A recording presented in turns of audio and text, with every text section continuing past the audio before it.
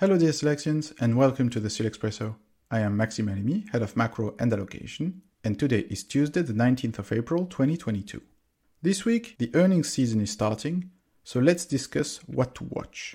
Starting with the macro, two interesting topics to discuss. First, more of the same with inflation reaching a new peak in the US last month at 8.5%.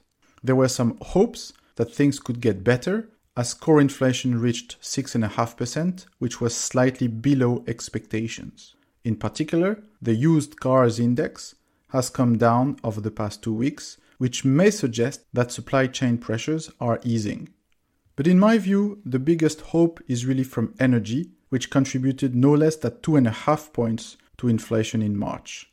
Of course, oil prices jumped after the Ukraine conflict started, but I think we've now reached a new equilibrium for oil prices around $100 to $120 per barrel, which means that oil prices will stay high but will not probably continue to climb, and the contribution to inflation is going to soften. The second topic in Europe was the ECB meeting, and the ECB, as we had expected, did not follow the Fed into more hawkish action. They just stuck to their March decisions, which means the end of QE by Q3, and probably one rate hike after that in 2022, even though the market continues to expect 2. In any case, markets were disappointed that the ECB didn't prove more hawkish, and the euro fell below 1.08 against the dollar. I think this is an opportunity long term, and for euro investors who are invested in US assets, we suggest to hedge the entire exposure at these levels.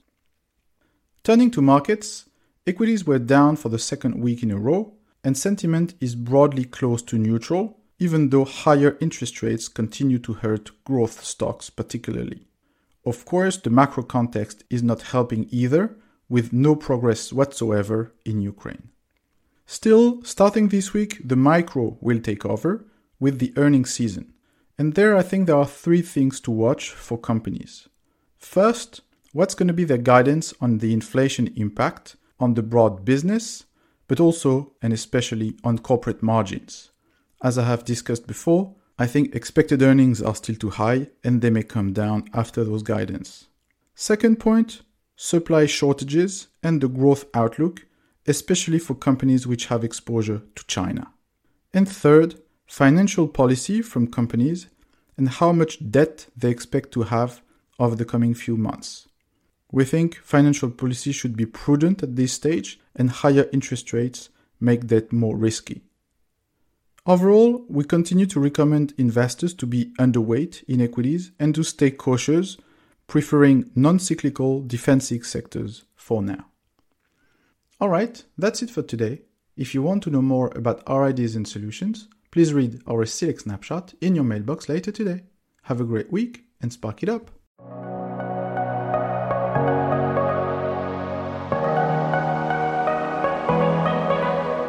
This audio document is intended for information purposes only, and its content has no contractual value. It is not intended for people who are citizens of a country or jurisdiction in which its distribution, publication, provision, or use would be contrary to laws or regulations in force. This invitation does not constitute and should not be interpreted as an offer of investment service, investment advice, or a recommendation to buy, sell, or keep a financial instrument.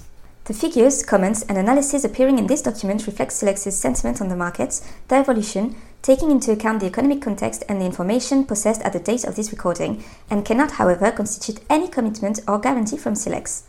They may no longer be relevant on the day it becomes known. Any investment in a financial instrument involves risks, in particular of loss of capital, and any investor must make any investment decision in the light of their personal and financial situation, independently of Silex, and with the assistance of any opinion or advice specialized.